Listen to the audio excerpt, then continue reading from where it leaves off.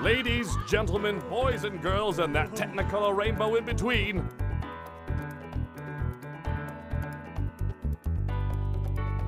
I won't lie to you, I'm getting a little excited.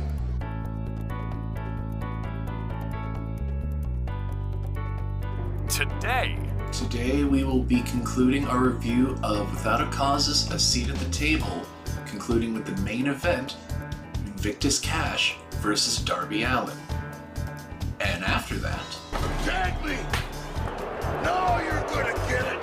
we will discuss the results of WWE WrestleMania Backlash with our prestigious guest, Salon Cubed, Listen, sunshine! Live a little. as we discuss the joys of wrestling and many more in this weekend of May 22nd, 2021 edition of the Renegade Roundup.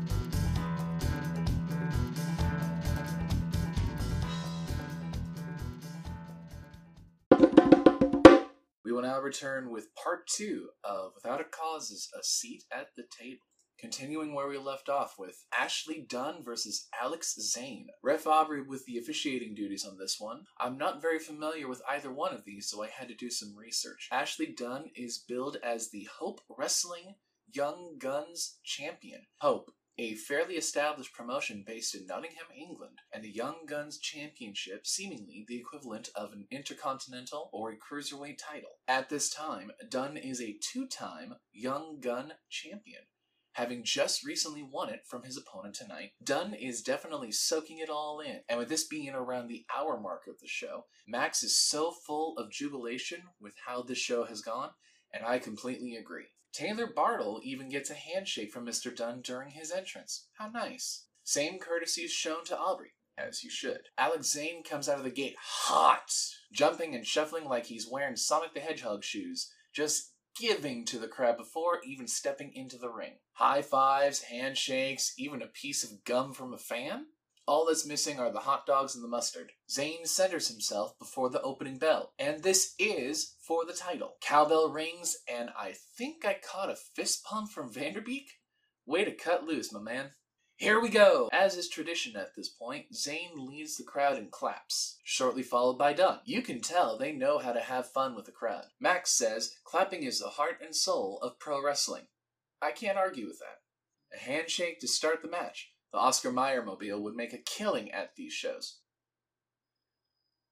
Side tangent. Anyway, the lockup commences and both are equally matched. Beekman and Max discuss the local connections between these two, and you can tell right away they know each other oh so very well. Alex with flips and dips to get the upper hand, transitioning into a headlock. A minor slip from Ashley Dunn during the rebound, but recovers quite nicely. Dunn building offense with the arm drag takedowns. Alex responds in kind, whipping Dunn into the corner. Dunn escapes it, narrowly tripping on the top rope to the outside apron, but quick as a cat, he recovers. Dunn kicks Zane in the face, holds his hand to stop, and one quick fan follows it up with, "Hammer-time." Well played, fan. Commentary plays that it looked like Dunn wanted a mulligan on that last spot, which plays dividends as he slips through the middle rope to get a running start on the rebound. Ducks a clothesline to rebound again into a hurricanrana, but Zane lands on his feet. Spot fest. Mortal Kombat poses. And the crowd gives a round of applause. Both competitors take a moment to gather themselves, shake hands again, and neither wants to let go of the hands. Tug of war into the rebound, meeting each other with clotheslines. Are we sure this isn't the same two people? Because it seems one guy is wrestling with a mirror. They both read from the same playbook. I don't know where that move started and where it ended. Very well put, Max. Crowd claps again. More flips, more dips. A pair of drop kicks drop Zane to the mat. Follows up with a dragon screw. Zane grabs his knee from the impact. And Dunn smells blood in the water, continuing to follow up on that knee. Zane grabbing the bottom rope to break the hold, but Dunn continues the offense on that knee. Zane tries to start a comeback, but his knee is just too worn down. Counters with a flip, but Dunn responds with a big leg sweep, and Zane really favoring that knee right now. Bit of showboating before going for the cover. Dunn gets a 2. Dunn steps away, cheekily calling for claps from the crowd. Now the face-heel dynamic is put on display. Dunn goes for a discus clothesline, but Zane counters with what I can only describe as a sidewalk DDT.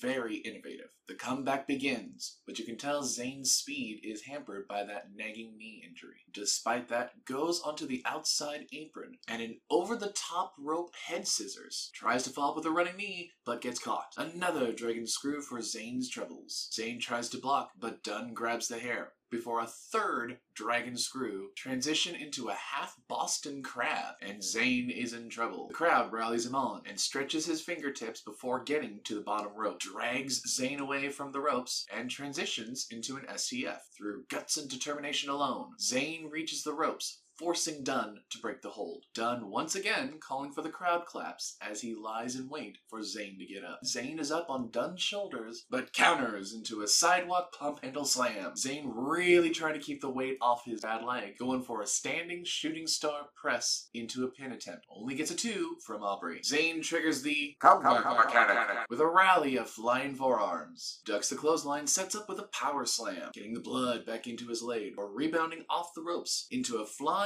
fist drop. Gets a lot of height out of that, only gets a 2.5.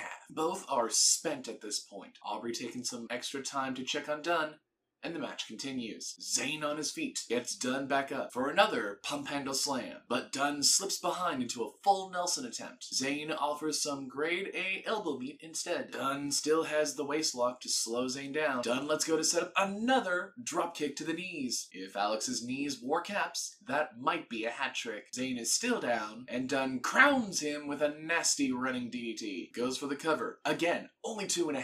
Both combatants on opposite corners. Ashley Dunn washes his boot off of Alex's nose. Zayn sits down, the feast of defeat by Major Dune. Pinfall attempt, only a 2. Dunn showing signs of frustration here. Dunn picks up Zayn, but counters into a snap suplex. Max mentions the spikening, as much as Dune has been dropped on his head during the matchup. Zayn still trying to keep that weight off his leg, going to set up for another shooting star press. Still, only a 2.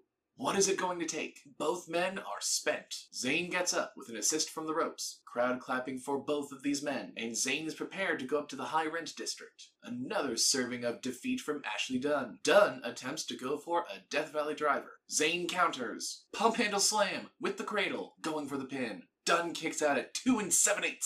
Zayn can't believe it. Max notes that Dunn was tied up like a pretzel. Vanderbeek wants some cheesy dipping sauce to go with that. No need, bud. You're cheesy enough as it is. Hey, got him. Dunn kips up into a side kick to Zayn's face, and he felt that one. Another discus clothesline attempt thwarted. Pump handle countered into head scissors. Zayn charges into the Death Valley neckbreaker. Dunn gives a vicious kick to the back of the head. Closes us out with a Canadian Destroyer. 1, 2, 3. Ashley Dunn is still your Young Guns champion. A hard-fought match by both competitors. Both shake hands. Dunn raises Alex Zayn's hand. Dunn bows to the crowd. Sportsmanship lives. What a battle. This match gets all the peanuts. If I was to have a bag in front of me right now, it would be thrown around like confetti in celebration. This was an incredibly hard-fought competition, exhibition, whatever you want to call it. This was a perfect showcase of both of these competitors. This would have been a great showcase to advertise for the Hope Federation. And just these two are immensely talented through and through. I mean, what more can you say? This was fun from beginning to end. It didn't feel like one spot lingered on for too long, and these are consummate professionals. What more can you say? It was amazing. Your referee for this next contest is Nick Pesky. Out come the bowlers, consisting of Kingpin Johnny Flynn and Cool Dad Chris Ross, who I know as the Dude and opposite of Dave Turner in the Bash Bros. Vanderbeek seems to be enamored with the Cool Dad and getting some jaw-jacking in. Few members of the audience even start to get a Cool Dad chant going. Chris asks Taylor for the mic. It appears they forgot to book opponents for us. So an open challenge is issued. Asks for opponents, and I quote, in the back, in the audience, outside. I need to remember that line from my heel promos. Outside was apparently the key word because from the audience entrance of the building comes the Strays. And right away, Max is appalled that they're even here. Here comes Ellie and Icky, two of the most hobo-looking hobos qualified enough to be in a wrestling ring. With names like that, what else can you say? Looks like Ellie is panhandling members of the audience, and it works. Oh my god, Derb, please don't encourage it. Ellie giving Vanderbeek a hard time, and he does not want anything to do with it. Max commenting, He's got one shoe. and oh my god, yes. Between the two of them, sweats, a single tank top, and one shoe. Chris Ross barrels at them from the outside, and the Bowlers have had enough. Right away, the Strays are just balls of fire. A pair of firecrackers jumping around all over the place. You can hear Little John during a body splash onto Chris. Well-oiled machine. The Strays are circulating body splashes and backdrops onto Ross at the start. The crowd is electric for them. The loudest they've been all night. Shoves and kicks, and Ross trying anything to get out of the corner, but gets dumped off the ropes. A pinball wizard, these two are. Ross rolls out of the way, and Johnny Flynn takes a crack at them. The Strays both duck the double clothesline, and coffin drop themselves to the mat. Flynn has no idea what to do with this. Impressed with himself, Flynn gives a flex and a strut, and walks between them as they kick his legs from the supine position. Down goes Flynn. They pull their best Young Bucks and super kick on either side of him. The Strays get amped up by the crowd. Flynn rolls out of the ring to join with Ross. The Strays rally the crowd as Icky dives through the middle ropes. To a waiting cool dad that I wish I had. Flynn seemingly a casualty in the background to that spill. Icky seems very pleased with himself. Not to be outdone, Ellie jumps over the top ropes like a parkour athlete and spills on top of the dude. At this point, Ellie's pants are torn at the right knee, so super committed to the gimmick. Hopefully, we don't get a wardrobe malfunction from this later on. Chris meets Ellie with a beautiful Sidewinder sit-down power slam. The teams are separated and the match can finally commence as intended, as Ross reaches for the tag. Flynn gives a boot and leg drops Ellie in the back of the head for good measure. Goes for the cover, only gets a 1. Flynn dishes out boots to the head. Boots to the ribs. You would think he's a cobbler with as many boots he's been dishing out. Tags Chris in to keep Ellie down. Ross with a nasty headbutt to the sternum. Icky trying to get the crowd behind his partner, who starts to mount an offense, but Ross proves to be too much. Ross sets up for a graceful running power slam, treating Ellie like a plank of wood. Tag made. Icky tries to interfere, but the ref stops the illegal man, and Flynn takes full advantage of it. Ellie eats some turnbuckle padding for good measure. 4 out of 5 dentists say it does wonders for your molars. At this point, Flynn is toying with Ellie, toying with his prey like a proud house cat before killing the mouse. That hubris might come back to bite him. Ellie gets out of the way and returns the favor, tenderizing Flynn's chest. Ellie rebounds with a European uppercut. Both men are down. Cool Dad runs to the outside and trips Icky off the apron. Ref calls him back to the corner. Flynn dragging Ellie's foot before reaching for the tag. The next spot isn't quite clear because of the angle, but it looks like Ross is going for a styles clash of some sort, and Ellie counters into a Canadian destroyer? So a half destroyer? I'm not entirely sure. Both men are down and Pesky starts to count. Both men get the hot tag, and here we go. Iggy wastes no time wailing on Flynn. Come back, mechanic. Activate. Chris tries to interfere, but the double team fails. Icky is feeling it. He's going up to the crow's nest. Flynn tries to thwart Icky. Icky leapfrogs over the offense. Flynn connects with a sit-down powerbomb. Pinfall attempt. Ellie breaks it up at 2. Chris interferes, puts the powerbomb on Ellie, followed by a cradle package powerbomb. Carnage everywhere. The bodies have hit the floor.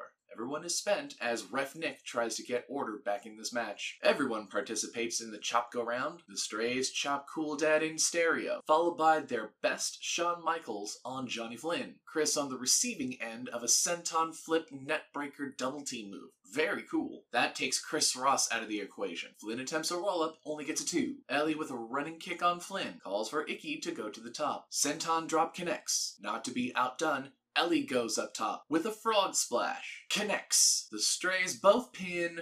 1, 2, 3. They celebrate in the ring. The crowd chants, "Strays have rabies," in approval. They accept donations after the match, with Taylor Bartle leaves a generous tip. I'm going to give this one a half a bag of peanuts. It was very high energy, very impactful, at times very exhausting to keep up with everything. Icky and Ellie surprised me with how much they could deliver and how over they were with the crowd, considering we also had Priscilla Kelly and Thunder Rosa, and it was just as over as that. But yeah, fantastic showing. Chris Ross was a really good team player in helping them get over. And yeah, what can I say? It was a really fun, entertaining match, and good on everybody involved. Your main event for the evening: Darby Allin versus King Cash. Full disclaimer, when I was originally writing the script for this show, I came across the main event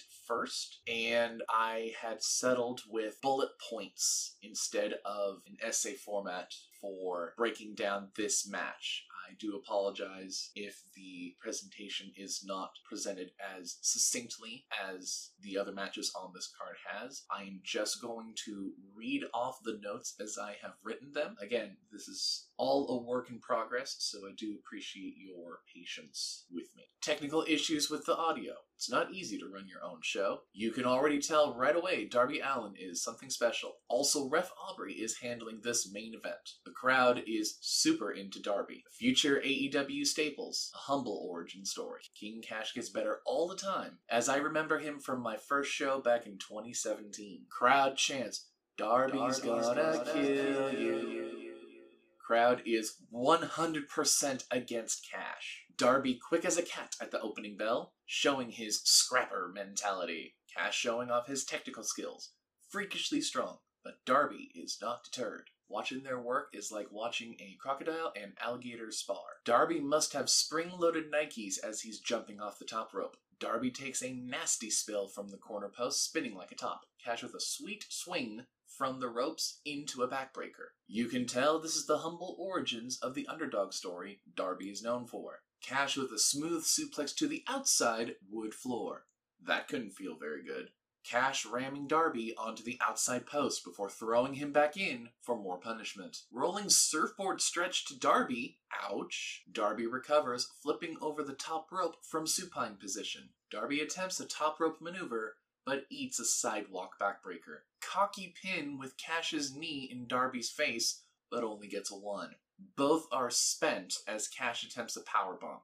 Darby gets out of harm's way. Darby rolls into a schoolboy from the ropes, only gets a 2. Immediately rebounds off the ropes for a corkscrew elbow drop, again for only a 2. Transitions into an armbar. Cash gets out quickly. Cash's offenses are thwarted. Darby sets Cash up in the corner with a dropkick, mounting a Tasmanian devil-like offense with elbows. Going behind Cash to set up for what I can only describe as a flip stunner. Only gets a 2 count. Both competitors are completely spent 10 minutes into this fast-paced match. Crowd is really rooting for Darby at this point. Both are up by Aubrey's 7 count. Darby challenging Cash to a slap-off. Chests and face slapped all around. Cash walks into another armbar. Darby punches Cash's hand while sitting on his arm. And headbutts. Yikes! Bending the wrist as well as cinching in that armbar. Cash reaches for the ropes. Darby goes in for more slaps. Darby's face meets Cash's knee. Darby goes down. Cash trying to lock in the full Nelson, but Darby catches his fingers. More flips, more dips. Canadian Destroyer. Darby only gets a 2.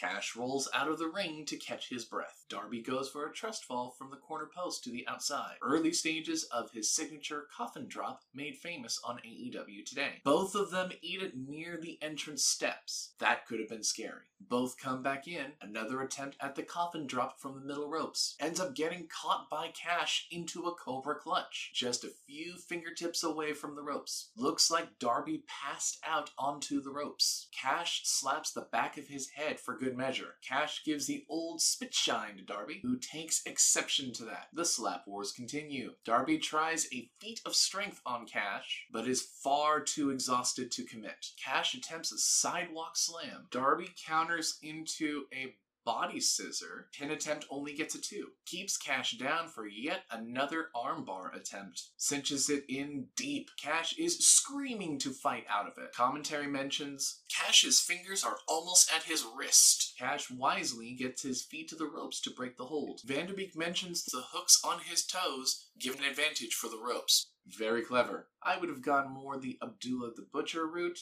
but well played. Darby attempts to charge the corner. Cash sidesteps, and Darby almost collides with Aubrey. Aubrey staggers momentarily, and low blow. Cash takes Darby to low blowberg to set up for the sidewalk slam. Rebounds Darby off the ropes for a pop-up European uppercut. Darby almost touches the ceiling, according to commentary, and barely kicks out at 2 7/8. Darby still flat on the ground. Cash has had enough. Cash sets up at the corner post. Darby counters with what looks like a Styles Clash attempt from the top rope. Darby rolls through it into a sharpshooter, into a pin attempt for the win. Darby wins. Very unique finish. What a way to close out the show. I'm going to give this one all the peanuts. All of them. It was a wonderful way to close out the show. You have 2 of the best and brightest young talent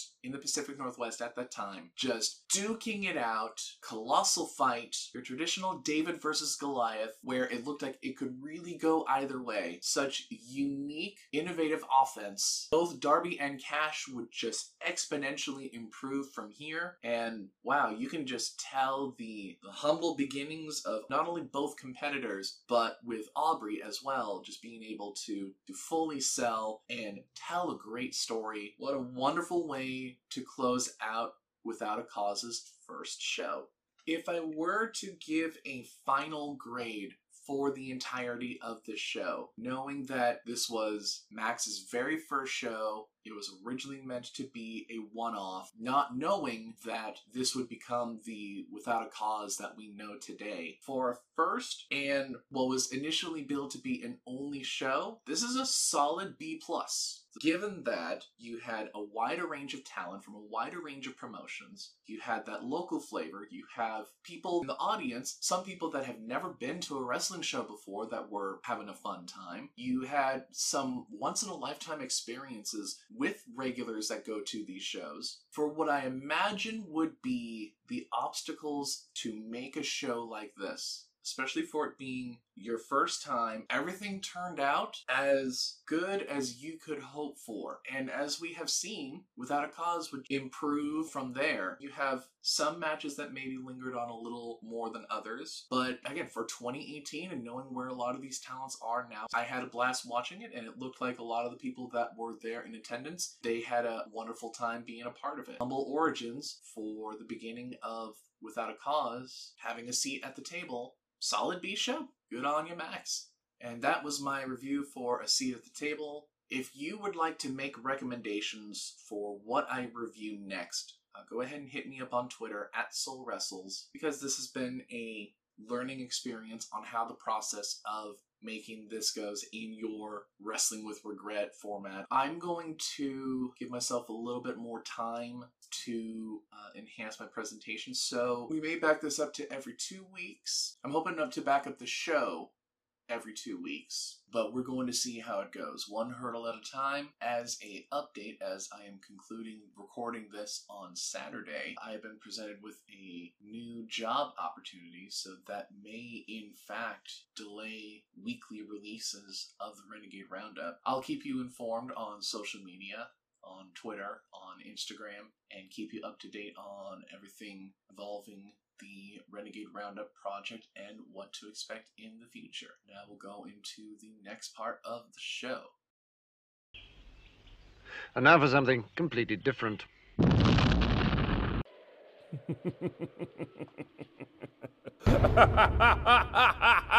Well, threaten me with a good time.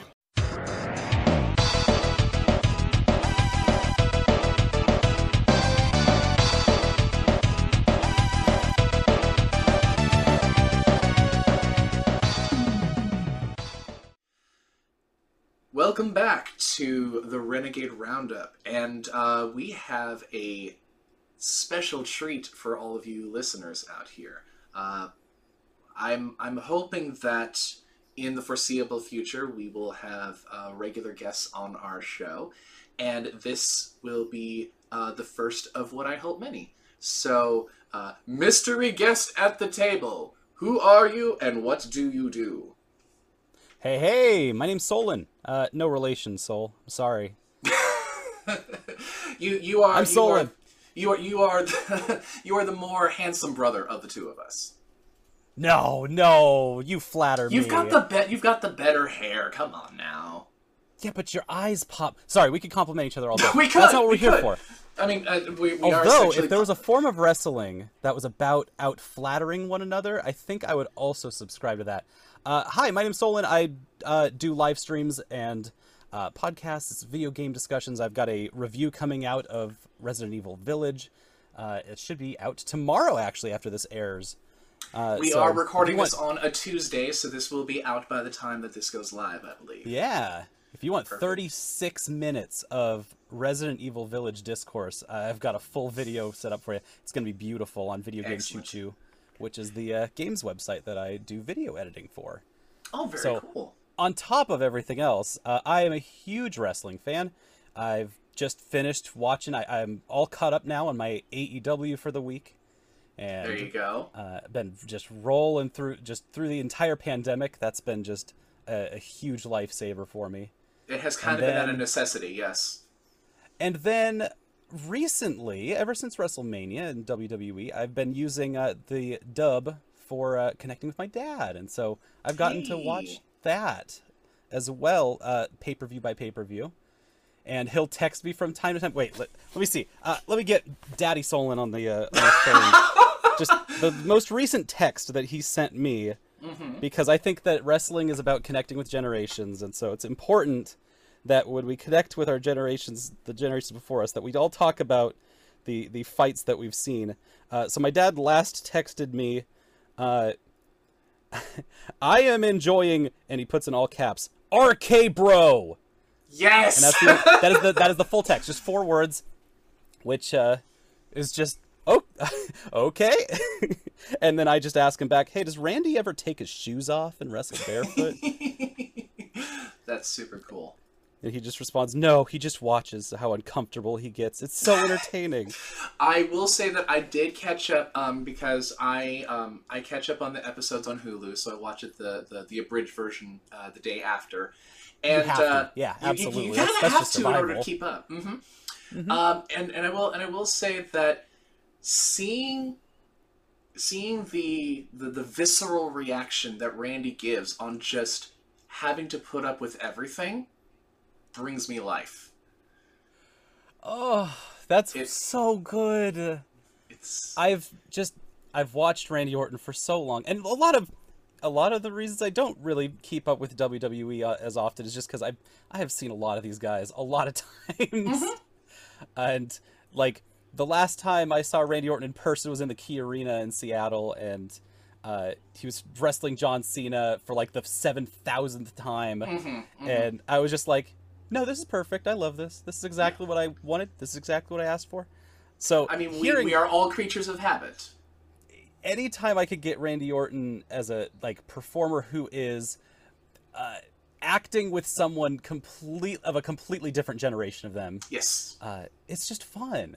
It's fun, and it gives him something that it feels like he's searching new boundaries, which is hard for someone who's been doing this for so long. Yes, it's interesting you're bringing up like the whole old talents with new generation of people, because Kevin Owens just tweeted out that today, when we're recording this on May 18th, is the 6th anniversary on when Kevin Owens came to Raw and shut John Cena up, and he RT'd that video saying, "Happy 6th anniversary, John." If John can hear it from inside Bray Wyatt's weird liminal space dimension, then I know he's out there. He follows literally everyone on Twitter.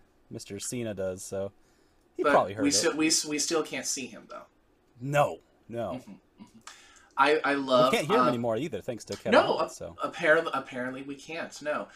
My favorite thing is something that I've been listening to practically nonstop since I heard it is Triple Q has a compilation album called Cena Core No Chance in Hell.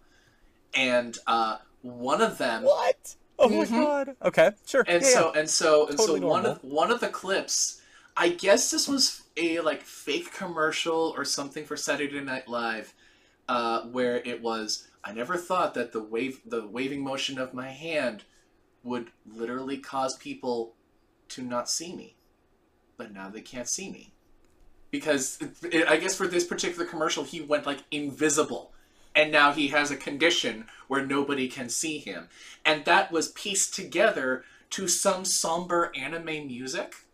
Like piano. Perfect. Yeah. Yep. Mm-hmm.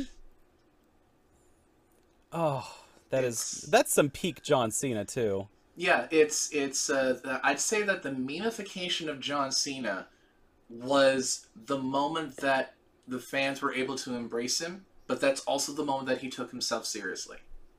Oh, absolutely. Absolutely. I don't have any like merchandise or pictures in my home of Sir Mr. John Cena, but we do have on the fridge a advertisement for garbage bags that John Cena helped do, the hefty bags. Okay, sure. And I just keep that on my fridge, and I get to look at John Cena every day. That's fantastic. Selling me some hefty bags, and I'm just so happy. Every time I see him, I'm just like, there's John. How are you doing today, John? There seems to be a missed opportunity with having him be the brawny man. No, that's Strowman, right? Well, okay, Brawny the Strowman. I'm talking officially on the Braun paper towel rolls, dressing John Cena up as a lumberjack. Oh, if I could get him in plaid, yeah. Oh. With the crew cut, is he still growing his hair out super long? Because I mean, take a look at his trailer from Fast and Furious 9. Ooh. Yeah, he's gonna be in that one, and he has regular hair. I think that is a stem from. He has regular hair. He has regular hair, and I think this is stem from when he did that Jackie Chan movie that I think hasn't been released yet. True. Yeah. Because that was the last thing I saw. That and Wipeout that he's also hosting. Sorry, this is now John Cena Watch. This is now the John Cena Watch. I mean, if there was Sold. ever... You told me, hey, no format. We'll just go with the breeze. And I'm like, all right, well, we're going to talk about John Cena for the next hour. We're going to talk about John Cena. Buckle up. That's all right. I mean, if there is anybody that will derail the podcast, it will. John Cena is definitely a good candidate for that. C Nation. The C Nation for life. Dude, I was a very loyal Chain Gang soldier from way back when.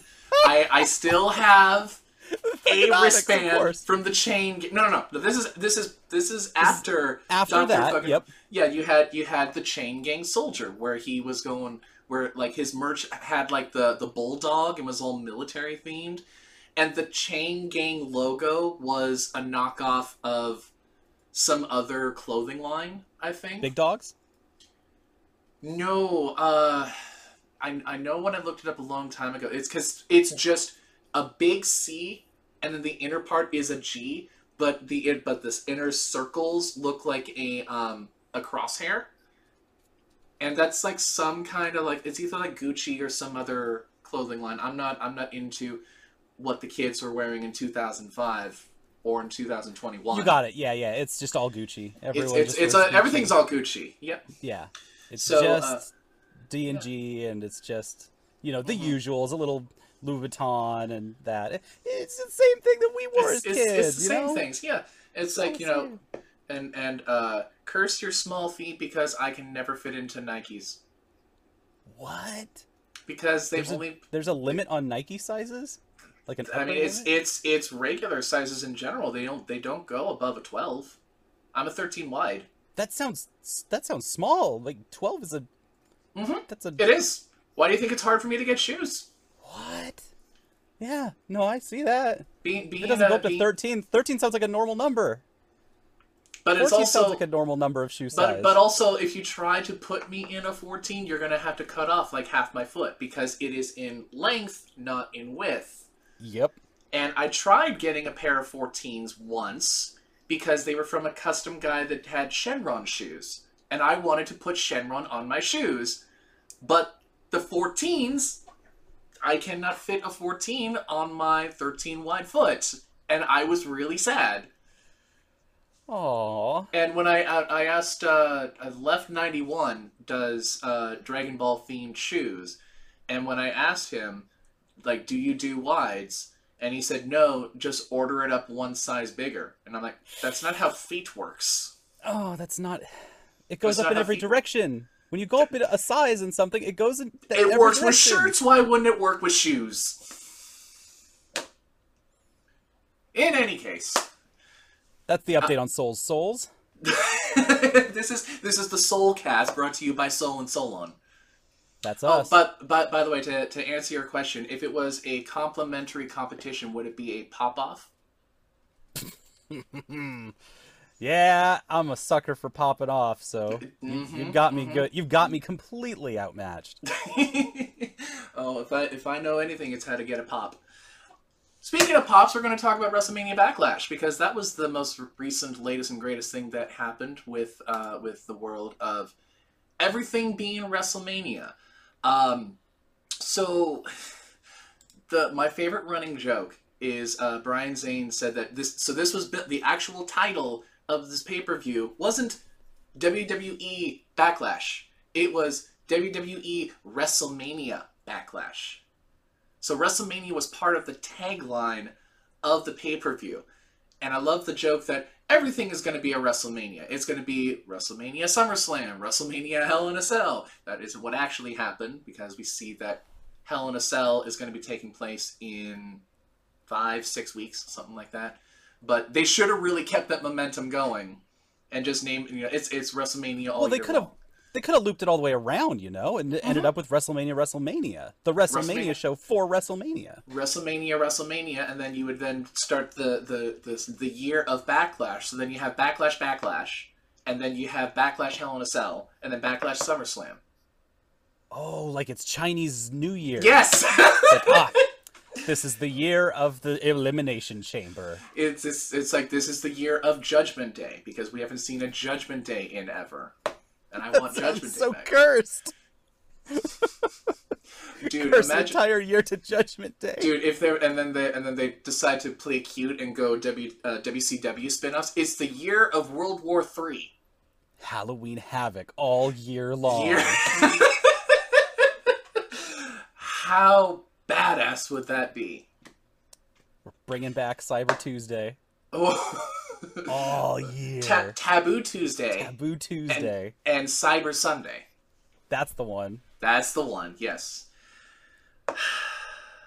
So starting off on the card, I am quoting this off of Bleach Report, which they have it in a very weird order, because I know that it starts off with the Raw Women's Championship. Triple threat. It was Rhea Ripley defending it against both Asuka and Charlotte Flair. What are your thoughts on Rhea Ripley? Oh, Rhea Ripley's been just rising so quickly in all the ways that I always love seeing WWE pushing their talent. So that's been awesome. It's just something where it's like, hey, you executed on a plan that made sense from the get-go, and now we're seeing it all pay off. You're seeing it on the exact other side of the Women's Division 2 with Bianca Belair. And so Yes. seeing them in tandem also helps. Just they're building up for a new generation in a way that just feels extremely validating. Yes, absolutely. Healthy women's division, healthy competition all the way up and down the card. It's nice. It's so good. It's really good. It's really good. Between these three competitors, I spoiler for my predictions, I had where all of the titles would have been retained. With the exception of, so I had this weird prediction where it was because when I did my predictions on Tuesday, I was thinking there was going to be one more match on the card, which would have been the SmackDown Women's Tag Team Championship. Sorry, they're not SmackDown. It's just Women's Tag Team Champions. Because at that time, it was Shayna Baszler and Nia Jax that had it. I was like, they're going to defend it at the pay-per-view. They did not defend it at the pay-per-view. They defended it on the SmackDown before the pay-per-view. And that's where Natalya and Tamina won it. From Nia and Shayna. Why wasn't it on the pay-per-view? It seems like an odd choice to have it be relegated to the go-home SmackDown instead, yeah? It might be, but if you contextualize Backlash as a show where you're seeing a bunch of the matches that are like really fresh off of WrestleMania matches, that's Backlash. It's always a response to WrestleMania. Sure.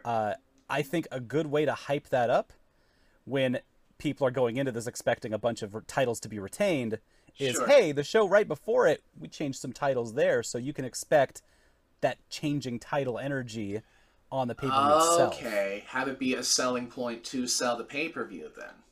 Now, for that to be relegated to the women's tag belts, which already don't... The movement on those is a little kind of hazy at the best of times. It is what it is. But, I mean, the idea makes sense. Sure. I can't say I'm the biggest fan of the angles that have been around the tag team division, especially Sure. with what I saw at WrestleMania.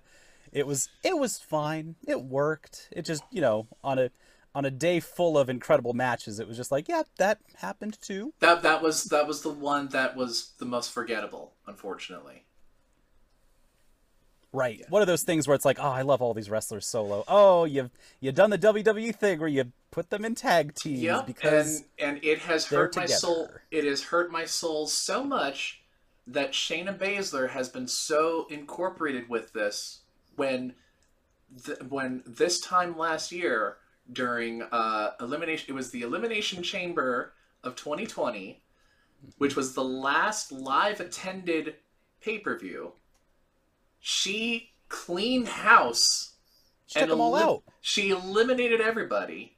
And then, a couple of months after that, they're just like, we're going to give you the tag straps with Nia Jax. As like a reward for surviving the entire Elimination Chamber. Air quote rewards, yes. Yeah. Good thing that we can say that Rhea Ripley retained the belt, and they did not. Because my biggest fear, I love Asuka, I love Rhea. I'm not a fan of the internet's infatuation with Rhea in that step on me culture, but that's another story for another time.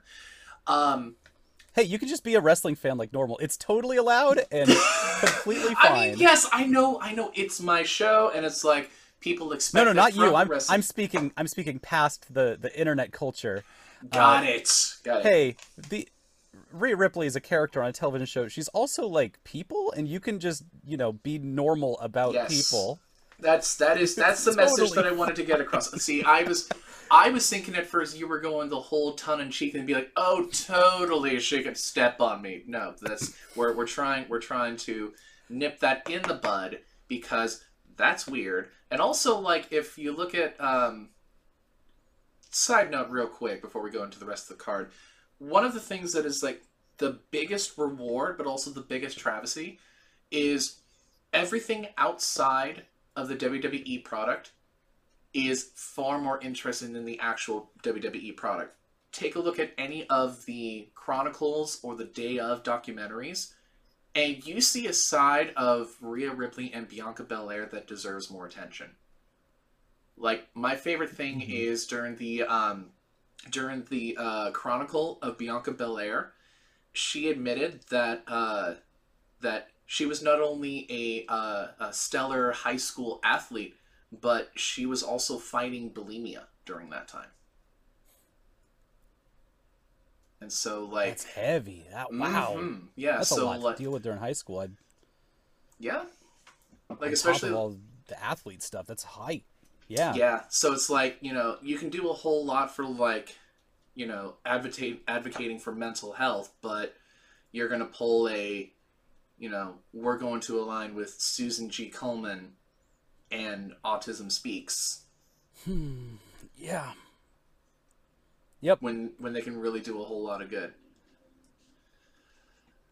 But, yeah, Rhea Ripley retained, which we are very happy about. Since we've been talking about Bianca Belair, we'll just jump to that real quick. Bianca Belair defending the SmackDown Women's Championship against Bayley. Both of them are an absolute stud. I love Bayley's heel work in this. I think going the whole... it's almost like a borderline younger Vicky Guerrero in that, like, not quite mom sort of demeanor. But, like, she catches your attention in those annoying ways, but not turn off your TV annoying like Vicky Guerrero was, but just close enough. Just running right up to that edge. Mm-hmm. You see that a lot, and part of the fun things that you get in WWE is that you can see people's personalities a lot more when they are a heel. Mm-hmm. They're given a little bit more of a, like, you know, room to run and work with than because when as they stupid like as Ding in the box of the babyface kind of situation. Because as stupid as Ding Dong Hello is, they are taking that one catchphrase and getting every single mile out of it that they possibly can, including a stage and a prop door and a campy sitcom set. Yep. It's fun. It's fun. It's when wrestlers are having fun, the audience also has fun. I can't hate on Bayley because you can tell she enjoys her work. Yep. That being said, I am glad that Bianca Belair retained because the phenomenal showing she did at WrestleMania, first of all. That match with Sasha Banks at WrestleMania. Woo! Unbelievable. The stitching on the side that needed to be done from what basically was a cow whip at the end of the match. Yep. It's terrifying. Powerhouse. It is very terrifying, but on top of that, powerhouse through and through. Like, Bianca Belair as your strong woman is mighty impressive. Oh, yeah. Oh, yeah. Especially considering one of the things I was binging recently was I was re-going over SummerSlam 2000. And that was where Chyna won the Intercontinental Championship from Val Venis. Yep. Mm-hmm. And how built and how just jacked Chyna was. And Bianca having, like, that caliber packaging and then some is the right move. Is absolutely the right move for a rightful powerhouse like Bianca Belair, and I think she's going to have a very long, very prestigious future with that title. Oh, yeah, and she's got so much room to work with the folks that she's working with on that side of things are all people who have also fought Charlotte Flair a lot. Yes. And so there's a lot of, like, when you talk about Sasha Banks, Mm-hmm. there's always this, like, oh, there's Charlotte is always right there, right on any conversation around Sasha Banks. So now that doesn't have to be the case because there's multiple women coming from multiple different eras that have varied sizes that can do the same kinds of work but do it in their own way and give their own, like, space on it. The reason that Charlotte shows up all the time is because she's, you know, very tall. It's as simple as that. And Sasha Banks works extremely well with people who are bigger than her. Yeah, it's like any of the Sasha Banks square ups kind of reminds me of that classic picture with Frieza looking up at Goku. Exactly. In the stare down. Yeah, it's that sort of, you know, you're not going to get the better of me even though I'm looking up at you. It's that fighting Irishman mentality that I really appreciate from from those kind of squaring up like that.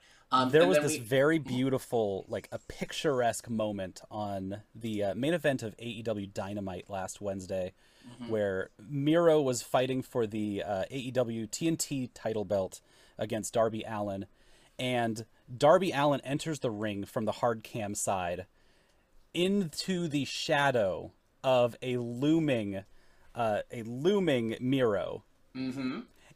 And the referee like rolls into the ring at the same time, and it looks exactly like Punch Out for the NES. Oh, that's so good. Because Darby is so small, and Miro is so big and such a presence, and they're staring each other down with Darby Allin's back to the hard camera, and it's just this amazing moment that puts like everything into perspective in one moment. And so good, so good. I love it. Anytime you get, folks with different body sizes and body types working together, you can make so many magical moments happen. Yeah. And the more you have that, and Bianca Belair is just living off of that, because she has so many people that she can get into the ring with who are at such a high level. It's just a buffet for her. So it's absolutely going to be so awesome. And Rhea Ripley gets that too, in a way. Yeah, Rhea Ripley, yeah. Well, especially like, she gets the Goku side of that, because she gets that dominating, alluring vision to it. By the way, side note real quick, internets like to say that intergender wrestling isn't realistic. Meanwhile, my favorite visual ever is the stare down between Brian Cage and Jordynne Grace. Oh, absolutely. Oh, Jordynne Grace rules. Jordynne Grace is hands down my favorite women's wrestler, period. End of story. Absolutely cool person. Absolutely. Like, I would love to have her come out to Seattle. Needless to say, Bianca Belair successfully defended and retained the title in a hell of a matchup. There was one of the moves that closed it out was it was that body press slam, where basically Bianca deadlifts Bayley and then throws her torso first to the ground, and then I think she power slammed the crap out of Bayley, and it was so good, and it was so rewarding. Next up, we're gonna talk... Sorry to run it right back. Did she end with the hair whip again? No, less hair whip, more of just throwing Bayley around like a sack of potatoes. That's good. Yes. That's what I want to see. Bianca Belair is amazing. That's for special occasions. Yes, it very much is a special occasion kind of move, especially when like the lead up going to the match, Bayley was trying to pull on her big earrings. Yeah. So they're like trying to say like, yeah, your inexperience is going to cost you the title, when Bianca's just like, nah, fam, ain't gonna go down that way. Nope. I can be powerful and full of swagger. Yes. You will not stop me. Absolutely. All right, next up, the SmackDown Tag Team Champions. This one was Dolph Ziggler and Robert Roode, call themselves the Dirty Dogs. And they were defending against Rey Mysterio and son Dominic Mysterio. So early on, so I'm going to recap real quick since you didn't see the show. The pre-show showed that Ziggler and Roode basically bullied the crap out of Dominic and caused an injury where his ribs were hurting, and the doctor said he was not clear to compete. So going into the match, it became a 1-on-2 because underdog story. And this particular match, I will say that it was one of my least favorites, but for a different reason than my least favorite match on the show, which we will get to shortly. Because I've heard some things. Yep. We'll get to that. Don't get ahead of me here. Dominic effectively pulls a Roman Reigns where he comes out against doctor's orders, but still favoring his ribs for like the last 3 minutes of the match, when it was practically one-sided, beating up Rey Mysterio. Dominic calls for the tag, gets it, and Dominic and Rey Mysterio are your new tag team champions. Now, hold on. You've explained this to me, but I don't see how you've gotten from step A to step D. D being the death of the Dirty Dogs.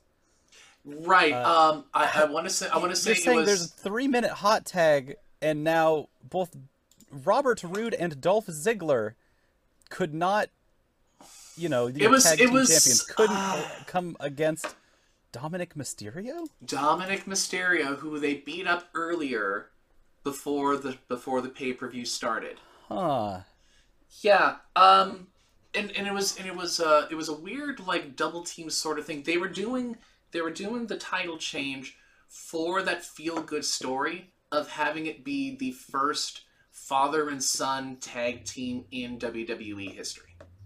Yep. That's what they were going for. That's your one moment. That is, spoilers for those who didn't watch the show, that is your one title change. Hey, well, that's, one more than we expected for Backlash. Yeah, I was expecting a full sweep. I was expecting a full sweep of all the belts being retained and having this be a filler show for later on down the road. I was expecting Ziggler and Roode to hold on to the titles for a while, but especially when I think they said that they held on to it for 180 plus days. So that means that the SmackDown tag team titles have been that stagnant where they were they held the title for 6 months. Do with that what you will. But Dominic and Rey Mysterio are your new tag team champions, your new SmackDown tag team champions.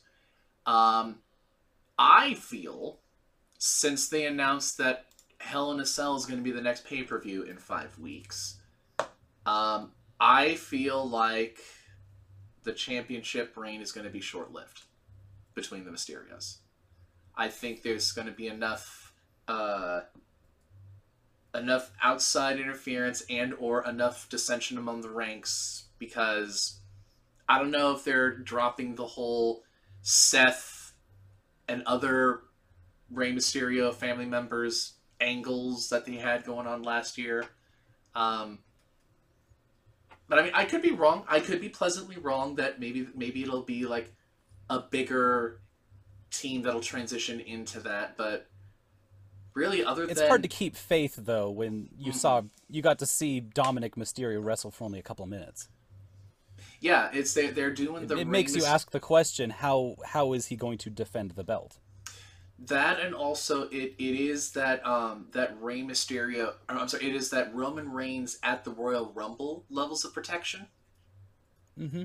Which, like, if it was on his own merit and he was able to grit it out, that'd be one thing. But they're placating Dominic Mysterio's first title through a kayfabe injury storyline. Mm-hmm. So I'm not necessarily sure how that's going to go there. But we will find out maybe in 5 weeks. Should I get to that match, or should we talk about Sheamus and Ricochet? I want to hear about the best match on the card. I want you to tell me about how my boy The Miz is doing. I hear he's healthy and he's hale and hearty. He's just having a real good time.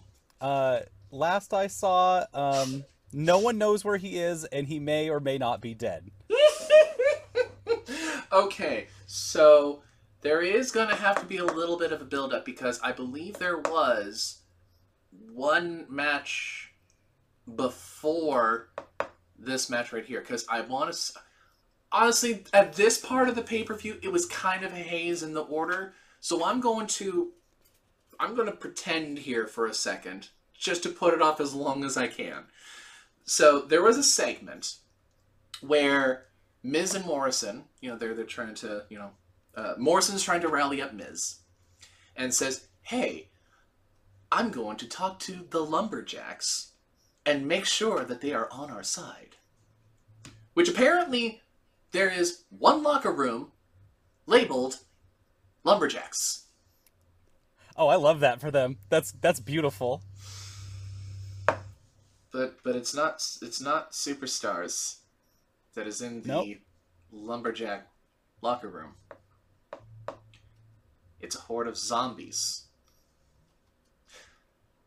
Because I didn't catch this until this match showed up.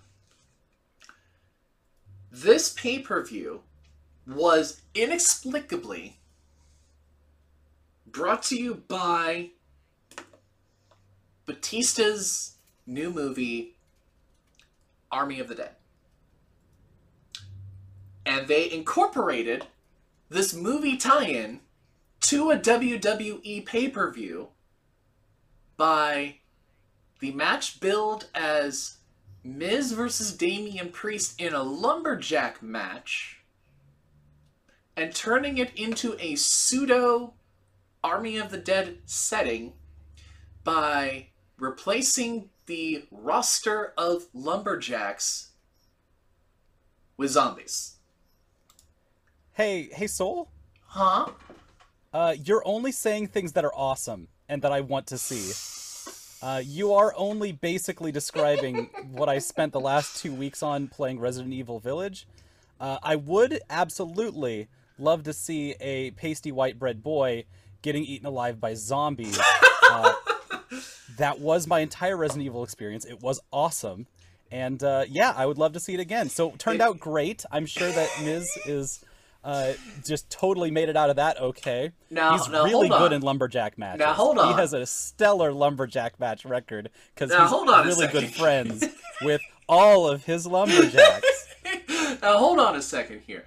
It's very possible that your perspective, you might have a slight bias, having recently been exposed to Resident Evil 8 and having binged through Halloween Havoc.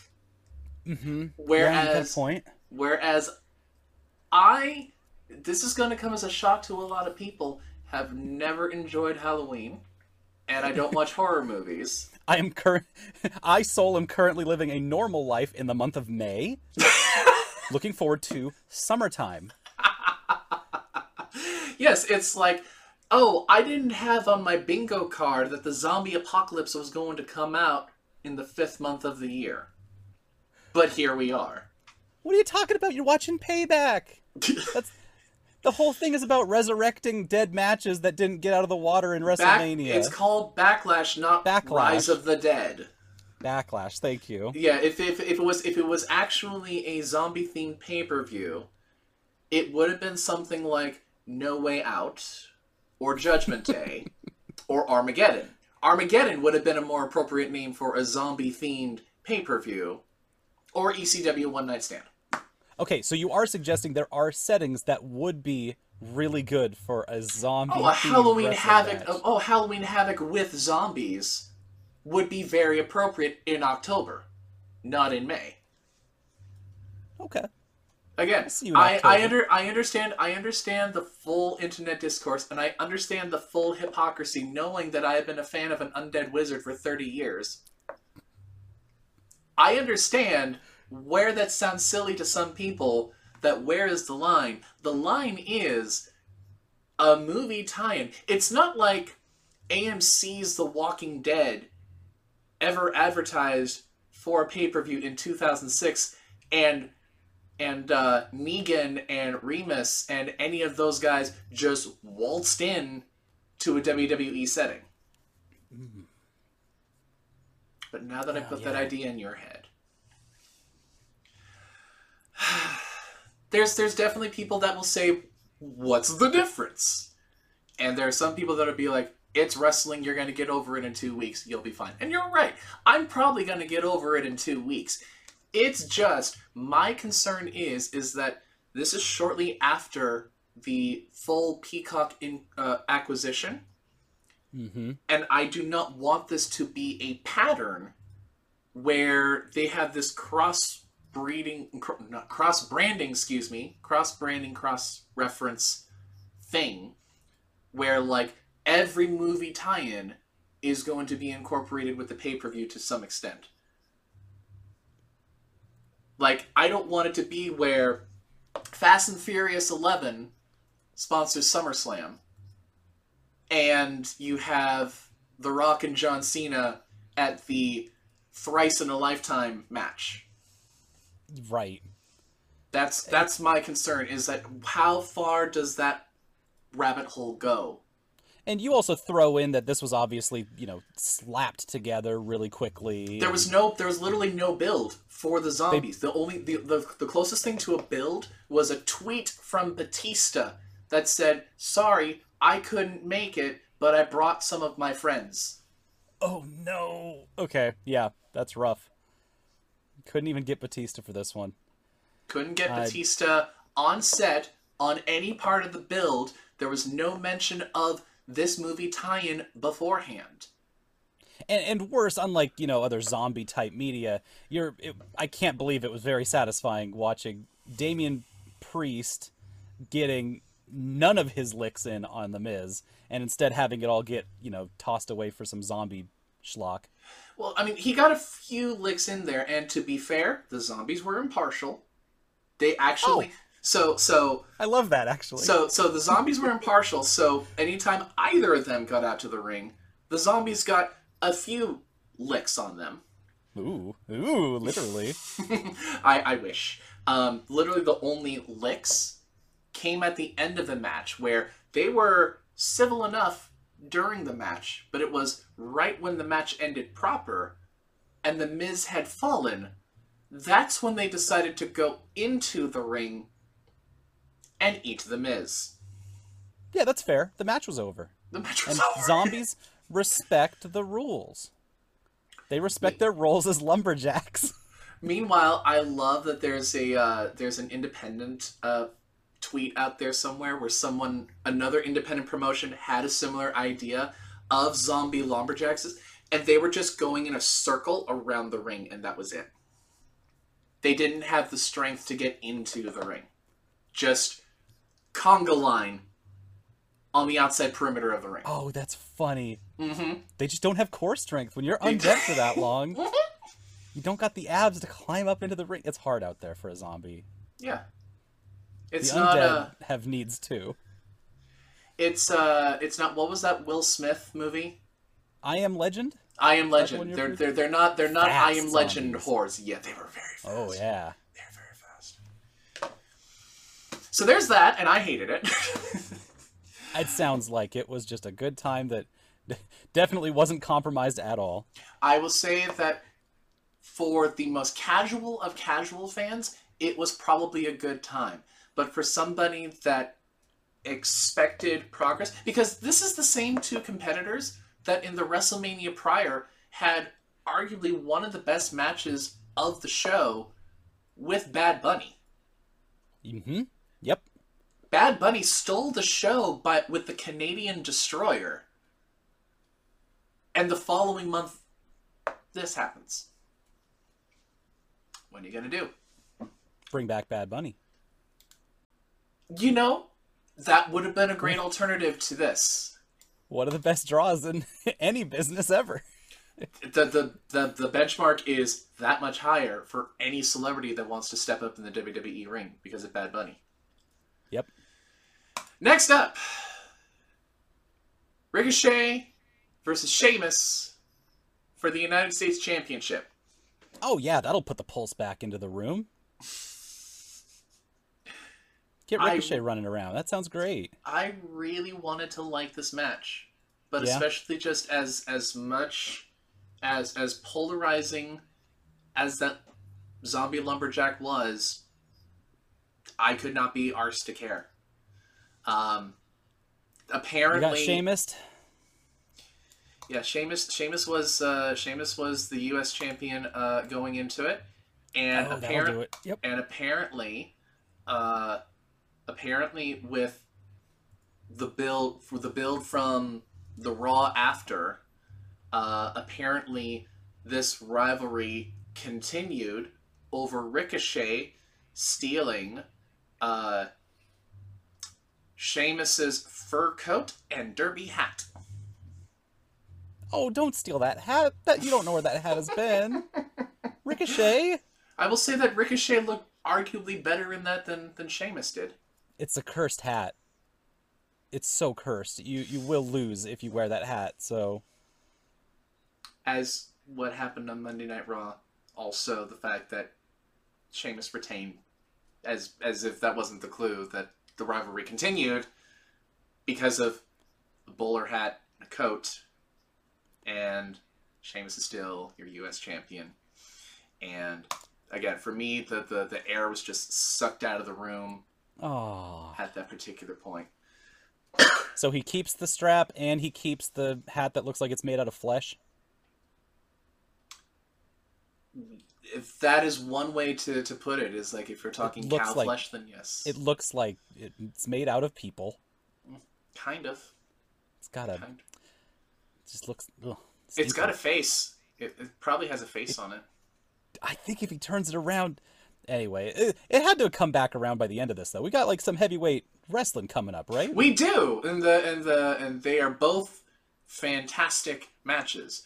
Yeah. Yes, they are. So the first of two big beefy matchups was the WWE Championship, where Bobby Lashley was defending it against Drew McIntyre and Brawny the Strowman. Hey, all right, another triple threat, kind of just mirroring the women's match at the beginning. You can juxtapose those and make some real fun stuff happen. You know, and it was for all intents and purposes, it was a really solid shown by all of them. There were some moments where Braun Strowman flew like a cruiserweight, and that was very scary. Like, my favorite was there was a it was basically like a cannonball senton through the middle rope. What? Mm-hmm. See, here's the thing also, is like, again, it's people severely underestimate Braun Strowman. He's 6'8", that can move around like a Rey Mysterio. If you look at any of the Celtic Warrior workouts on YouTube, which is Sheamus working out with his buddies, you see Braun Strowman in the Performance Center doing drills. He's doing like standing flips in boots, in lugs. He's 6'8" and can move like a Rey Mysterio. He's freakishly athletic. But they don't show that because he's coming off of the heels of being called stupid by Shane McMahon for 6 weeks. Because WWE gonna WWE. Yeah, they sure are. And I'm assuming that Bobby retained his belt that he just won at WrestleMania. Because that would make sense. I mean, yes, it does make sense. I mean that. Oh no. No, you're right. No, he did defend it. Okay. He did defend it. But again, it's you're glossing over the fact that strong athletic showing by everybody. Like, this is definitely, out of all the matches on the card, this is the one match that I would say go back and watch again, because it was a phenomenal showing by all three of them. It wasn't by any underhanded tactics. Any of them rightfully could have taken the belt at that point. Drew was putting on a clinic on both Braun and Bobby. Some amazing feats of strength. There's so Bobby Lashley has also been doing the Master Lock Challenge effectively. Good. So because it's appropriate, because Chris Masters actually said that, you know, Bobby Lashley was the one to break the original Master Lock Challenge, so it makes sense that the full Nelson is now in his repertoire. He tried putting the full Nelson on Braun Strowman. Tried being the operative word, couldn't get it cinched in. But imagine. Really? Mm-hmm. Well, 6'8" and those Brawny the Strowman shoulders. Of course, that's all. This is all build up for a future match. Mm-hmm. I would say 100%. I remember Chris Masters doing that too.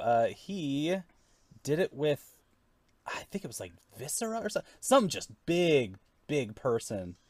Well, it was Big Show. Undercard person. The Big Show. Oh, yeah, he tried to put it on the Big Show, and that was one of just the highest moments of the Master Lock Challenge. Yeah. Not a well-received angle, but it stuck in my mind forever. But yeah, Bobby Lashley was the only big guy to let him fully sink it in, whereas Big Show just kind of shrugged it off.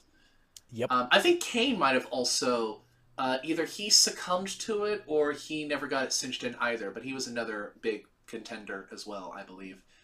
The thing that was also interesting He's got the bug, the full Nelson bug. The thing that's also really interesting is commentary made note that Braun Strowman has never won the WWE Championship. So Bobby Lashley and Drew McIntyre have. So that gives me pause to think, build up to SummerSlam when he gets the belt? Absolutely. That makes perfect sense. I mean, part of why you're putting triple threat matches onto Backlash is to add an extra angle after WrestleMania. Correct. And also you can use that to pivot into your next programming for the, next couple of shows. Sure. 100%. So if that's the direction they're going, that'd be a lot of fun. That would be a lot of fun, for sure. Big Hoss fights. Dude, the Hoss fights tonight were, right? Yeah, the Hoss fights were so good tonight because you have this one, which was amazing, and then we go into our main event for the evening. It is Roman Reigns versus Cesaro for the Blue Universal Championship. That is my favorite pun. That I think it was somebody from Wrestle Talk coined that when they unveiled the Universal title given the blue strap to match SmackDown. They called it the Blue Universal Championship. And I will never not say Blue Universal Champion. That's respectful and kind because it is the best and most beautiful belt on the show. It's blue. Yes. And I'm a blue person. I live a blue life in my little blue house and my little blue car. Eiffel 65 is playing on loop in your house. Yes. Hey, that's what I wake up to in the morning. It's great. Totally normal life. So and good. That's why, of course, best belt. Blue Universal. Yep. 1000%. So, Cesaro gave a really good showing. Now, the build-up going into this is, goodness gracious, I always forget which of the Usos it was. Because there's Jimmy and there's Jay. And I am one of those people that, even now that they have separate... They do have very separate looks. Okay, so... Jimmy is the one that is going against the grain. And it is Jay that has aligned himself with Roman. I think. Let me check. Yes, Jay is the one that is aligned with Roman. And Jimmy is the one... That sounds right. So Jay came back after WrestleMania, after Jimmy Uso has had multiple falling outs and problems with Roman Reigns. And Jimmy is the one that is saying that Jay is just Roman's bitch. And in fact, there is a t-shirt that he wears saying as much. A lot of wrestlers have been saying bitch lately, and my go-to has always been anytime someone says, "Oh, that's -1 star." Sorry, that's just how it works in the promo. I can only imagine how much Danhausen's ears have been smoking by as many times as that word has been used. It's that it's a swear. It's that it's very specifically sexist against women. It's that everyone is using it and it's so cheap and basic. All of those things together are just like, all right, -1 star. It is the most PG curse word to get that ooh reaction. Ooh, yeah. Ooh, he said the dirty word. You can say that on TV without it getting censored. Ooh. Ooh. It's like, y'all grow up. And also get some better lexicon. Like, just more language, please. You do remember that this is catering to a WWE audience, right? No, because AEW does the same thing. It's been driving me nuts. But AEW is also capable of using the big words, though, because they have minds like Jake the Snake and Arn Anderson that can articulate those big words. Yeah, some of those old guys, I wish they wouldn't. Please don't articulate right now. But no, I see what you're meaning. Yes. That's so funny. They made a whole T-shirt out of it. Of course. there's that, and then also I listen to Chris Jericho on the Broken Skulls session on the network, and one of the big reasons that his 2007-2008 heel gimmick was so over is that he slowed down his words and he used big words, and people don't like that. Oh, No, you think they you're don't. smarter than me because you're using those big fancy words? Well, I don't like you. I'm going to show you. And I love this iteration of Paul Heyman, where not only is he the same condescending, above it all Paul Heyman that we know, but he slows down his words and enunciates to make sure that you understand him. Oh, you're right. Yeah, Soul. I hate you. I'm feeling my blood rising. You've got it. You've got it perfectly. Paul Heyman is great. Going into the match, though, Cesaro put up a really, really good showing, and I loved that they're showing Cesaro as the technician that he is. However, on commentary, they mentioned that Roman Reigns is showing his technical prowess. The Princess Bride went off in my head when I heard that. You keep using that word. I don't think it means what you think it means. I like the idea, though, that if I get in the ring with Cesaro and he puts a bunch of moves on me, I'd be showing my technical prowess, too. Look at how technical I'm getting beaten in. It's Look at how perfect. technical you are with your Superman punch. Well, he's just really good at taking all these technical moves and getting his ass kicked. It's great. I want people to say that about me when I get my ass kicked. Given that this was Cesaro's first WWE big title contention, This might be one of his first main events in a decade. I would say one of his first main events, but this is in actuality his first title shot for a main title, because they did mention that on commentary that this is his first one in 10 years. Cesaro has the patience of a saint. Well, he basically recommitted himself and he re-signed with the company and is bleeding WWE in all of his merchandising and marketing, and that's why they gave him his shot against the head of the table, Roman Reigns. Needless to say, even though there was a lot of really good displays of fortitude, like it looked like halfway through Cesaro's shoulder gave out, and he was trying to push through that, but the pain was not enough, or the pain was too much for him. And Cesaro submitted to Roman Reigns.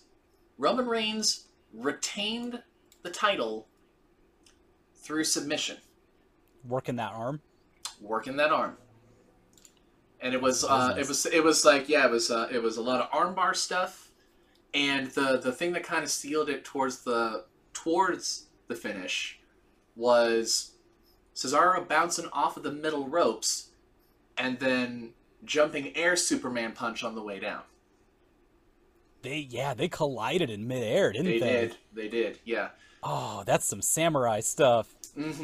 I saw this GIF, and it was cool. It was really just two very big men colliding in midair with their like most powerful strikes.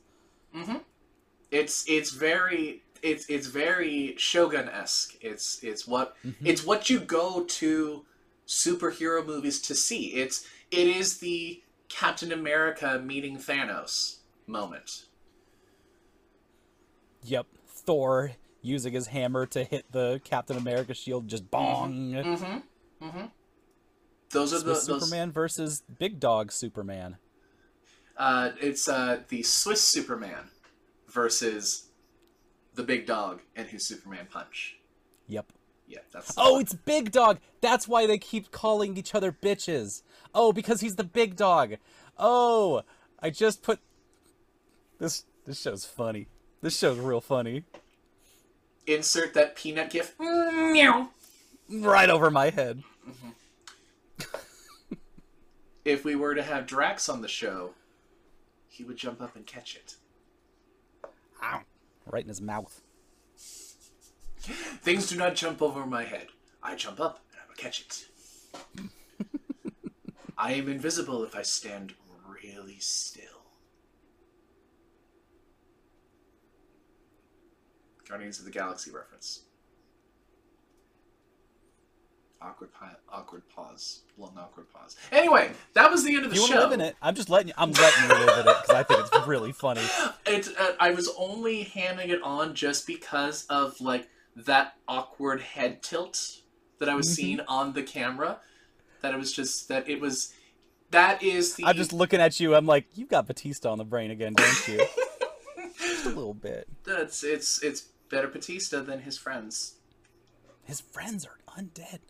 I gotta recontextualize my relationship with Batista now if he's in Legion with zombies. Yeah, because we thought he just aligned himself with Marvel superheroes, but you know this opens a whole another world of possibilities here. And vampires. I don't know if you knew, but he's got a cameo role in What We Do in the Shadows, and it's a pretty incredible role. Oh, jeez. Mm-hmm. And Blade Runner 2049, he's a dealer. Right. Yep. Mm-hmm. He is a very well-traveled man. Oh, actually, around sci-fi genres. Yes. He's just filling off the last bit of his bingo card. Is like, I gotta do a zombie flick. What was that martial arts movie where he had like those huge golden fist gauntlet things? I couldn't have made. I don't know. I couldn't have made that up. It was like a martial arts film, wasn't it? Google, show me Batista with golden gauntlets. Please, I need to see the big Batista man. David, show me your hands. Show me your hands. Yep, Batista and Liu Wan in Master Z, Ip Man Legacy. Oh, this was an Ip Man movie. Yes! Yes. Because of course. That's great. Of course. That's very good. Okay, cool. Or if I was to Google Batista golden arm. I want to Google also. Here we go. I've got Dave Bautista. Bautista. The man with the iron fist. 2012. Covered in gold. I like gold. Oh, I've got this beautiful smiling picture of golden Batista. This is the man with the iron fist. Yeah, he's just covered in gold. He's just head covered to toe in gold. I was gonna make a funny joke, a little haha, but no, he is literally covered entirely in gold. Correct. As he should have always been with the WWE. I don't know. They slept on that. Yeah, it's like, sure, his angle where he returned and beat the crap out of Ric Flair was pretty good because it gave us the most memorable quote of "Give me what I want. That's not what I want. Give me what I want. Give me what I actually want." What he really wants. What he really wants. Yes, he could have been the sixth Spice Girl if he wanted to. Oh, someday. But how cool would it have been if he was in a gold suit doing all that? We just need more tie-ins, is what you're saying. We need more. No, that's not what I'm saying. We are not going capital. Tie-ins. We are not going capital punishment RoboCop again. Not again. I stand firm. All in all, how would you rate the pay-per-view? So, at the Renegade Roundup, I have an arbitrary system which involves a bag of peanuts. How many peanuts are in a bag? Who can really tell you? So I usually quantify with how many peanuts I would give and or toss and or sometimes give to the crowd, a la the Peanut Gallery. I see. Perfect. Mm-hmm. So, if I was to give it an arbitrary rating, would say a good half a bag. And at least one handful of it would have, 2 handfuls of it would have been tossed at the zombies to get them the hell out of my way. So maybe they didn't get enough food, or they didn't get enough protein in their diet. So I'm going to be like, go that way. There is something for you to munch on, just not my TV. Yeah, it was the parts that were enjoyable were really good. They were like precious finely roasted cashews. Oh, wow. But the moments where I wanted to crush my peanuts was Zombie, which unfortunately lingered on into Sheamus and Ricochet, which is sad because I love Ricochet. Ricochet is great. He has arguably one of the best entrances in all of WWE. He's got the laser light show thing, and yeah, it's very superhero like, his music. It makes me want to, like, you know, when you were a kid and there was that high energy music and you're just running around to it. That's Ricochet's song to me. It brings. Oh yeah, everything about Ricochet is. It's like, so empowering. He is absolutely the wrestler he wishes he saw when he was a kid. Yes, 100%. So That's the best way I have heard that put. He is the best wrestler that he wishes that he saw when he was a kid. And that's always beautiful. It is. Sheamus is too, but in a different way. Sheamus is very much that. Sheamus is the wrestler his dad saw when his dad was a kid. Who's that controversial boxer guy? He's the guy with, I know that narrows it down by a lot, as in not at all. He is if he envisioned himself as Conor McGregor. I would say so, yeah. Mm-hmm. I think he's coming especially into that, right now. That tail end of the career where he needs to preserve himself because he's been at it so long and he has to retool his game. He wants to be Conor McGregor. But he does also know how to stay near the top of the card. He's not a big man. He knows how to keep himself relevant enough. Yeah, for sure. He's not going to get relegated to being like a filler, an undercard. Yeah, no, guy he's not. He's not going to be in an actual lumberjack match. Mm-hmm. He's not going to all of a sudden debut in plaid. So I would give WrestleMania Revengeance on a peanut scale. I would consider it's as arbitrary as you want to make these peanuts. I would consider it one 99-cent bag of hot peanuts. Ooh. Which is, something that I go for. It's not necessarily because it's like the best, but it is cheap and it is filling.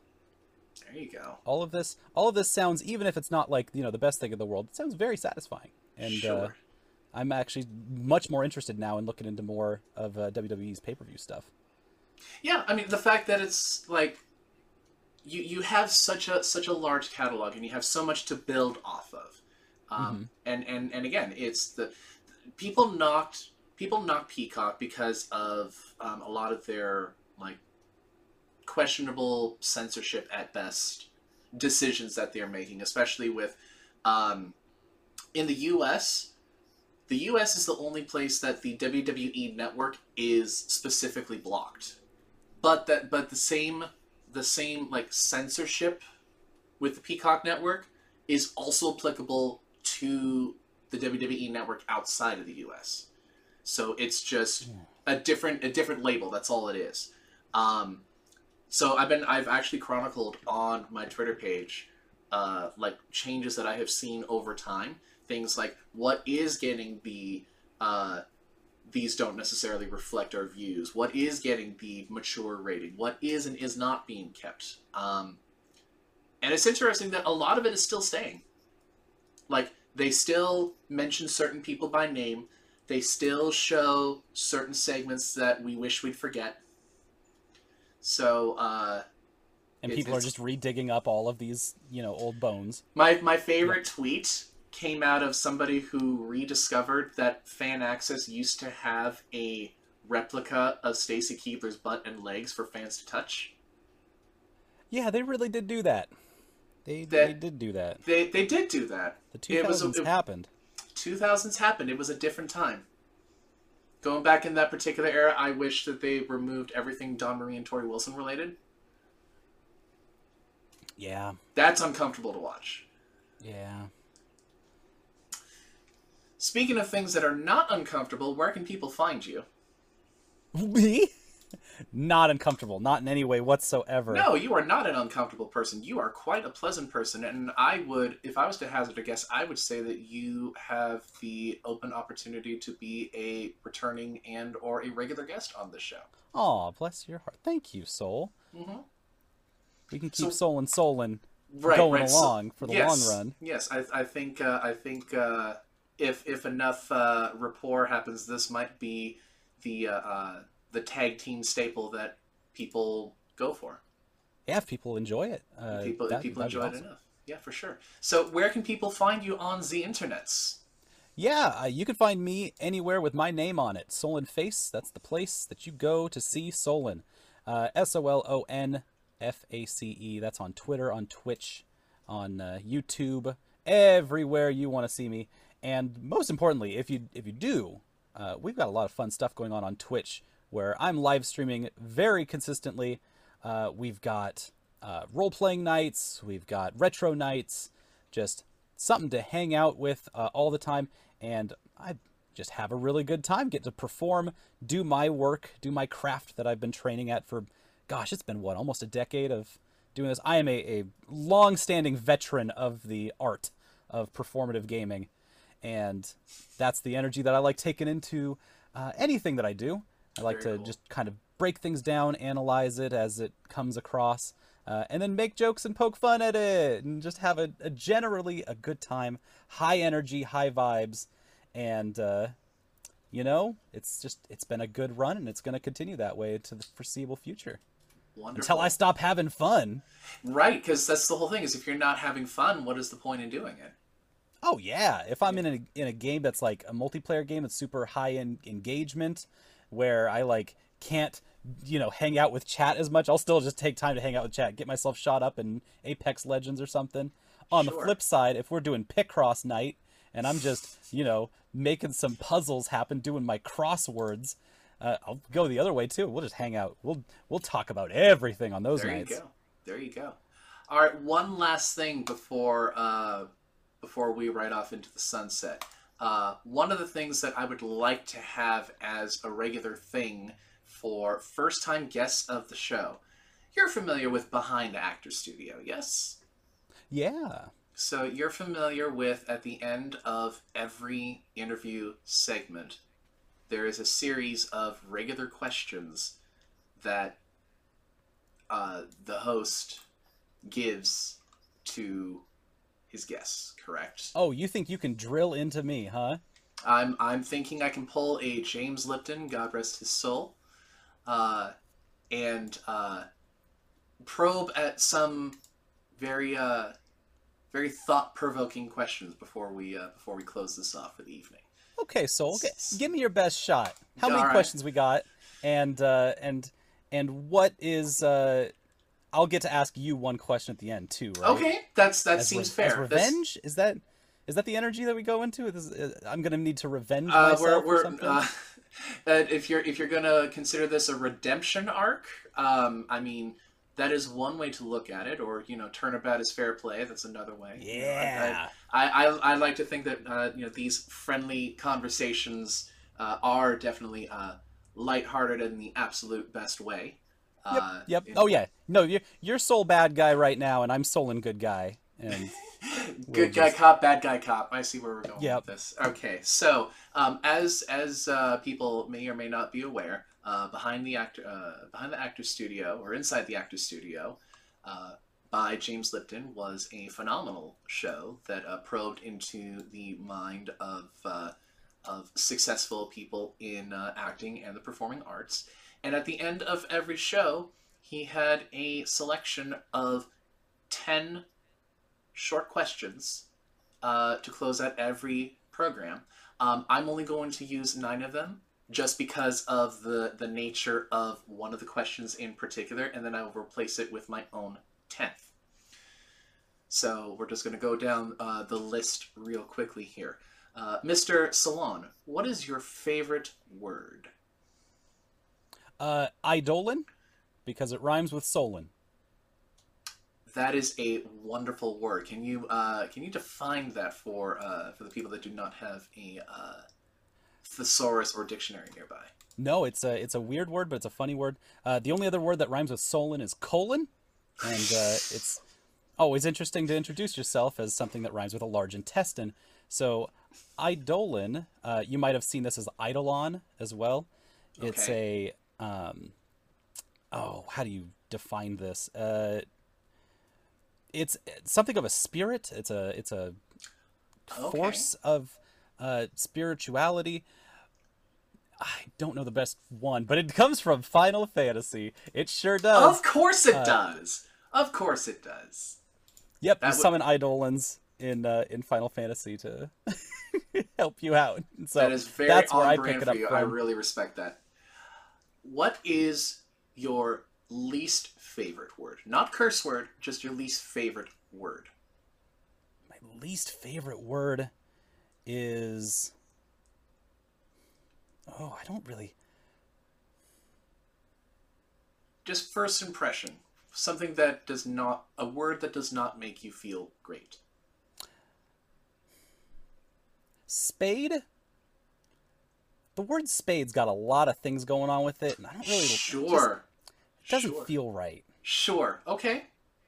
Because, you know, a spade's a spade, but I don't really want to hear about that. I wish I didn't hear about it. And I was recently informed of the less politically correct nature of that word as well. So it's very interesting what we keep in our the zeitgeist of terminology that we use that we probably shouldn't. So I don't even know what you mean by that. That's funny. Of course, it's because there's David Spades, and then there's gardening spades, and then there's the House of Cards of Spades. It comes up way more than you think it does, and once you notice it, you can't unnotice it. So if there's probably even more ways to Yes, put those letters together. there are. It's too much, I'm telling you. Salon, what turns you on?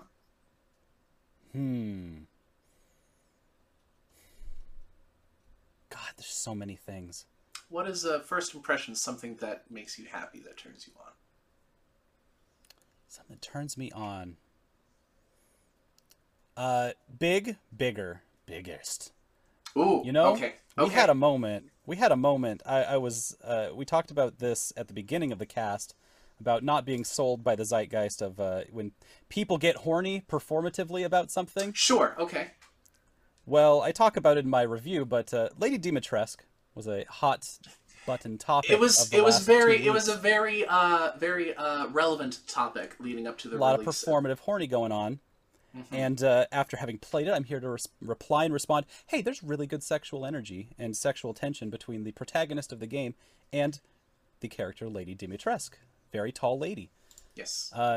She's cool. She's really Okay. cool, and it's good vibes.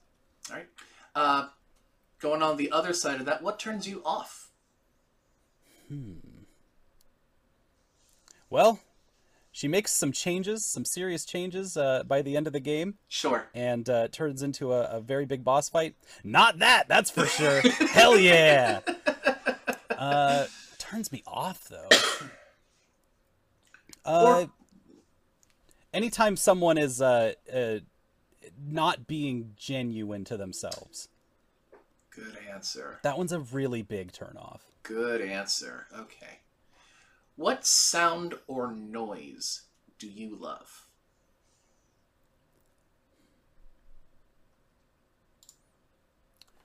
There is...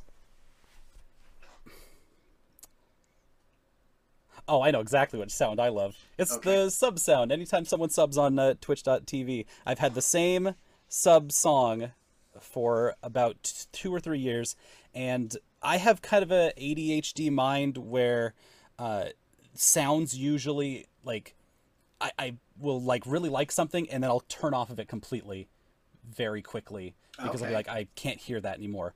But the tones and sounds that come from the chord progression in Lonely Rolling Star, which is from the soundtrack Katamari Damacy, beautiful, gorgeous. Every iteration that I've ever heard of it is just incredible, and it gets me going. It's extremely good. So That's super cool. I've never had a time when someone subbed and I was just like, ah, dang, this song again? I've always been, much to the chagrin of anyone who is co-hosting with me and gets blasted by the loudest sound in the universe. But I love that stuff. That's so cool. On the other end of that, what sound or noise do you hate? Oh, I'll tell you right now. Oh, I know. There's nothing I hate more.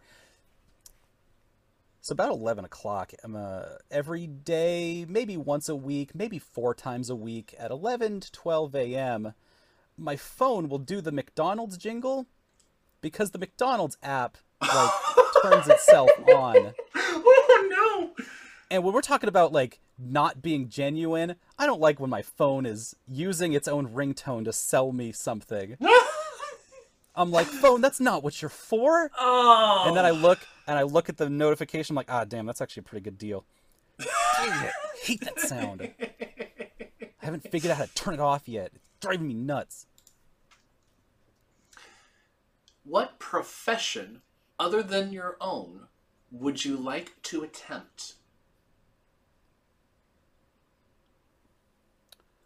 So the spaces that I've worked the most in is in games, in education, in like, you know, public schools, and in live streaming, and I've, you know, worked around wrestling in a long time. Sure.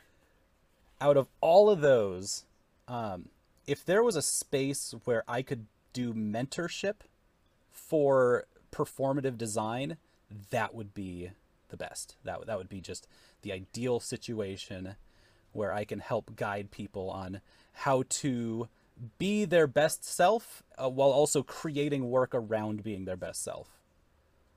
Whether that's in streaming, whether that's in wrestling, whether that's in, you know, game design, any of those fields, whether it's in education itself.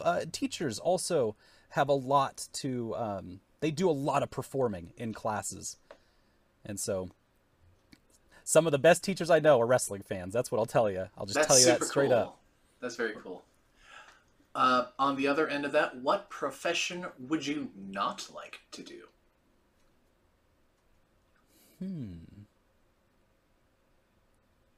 I've really thoroughly thought about doing, like, sewage maintenance. I think that would actually be exciting and fun and weird and cool, and also get you really well paid.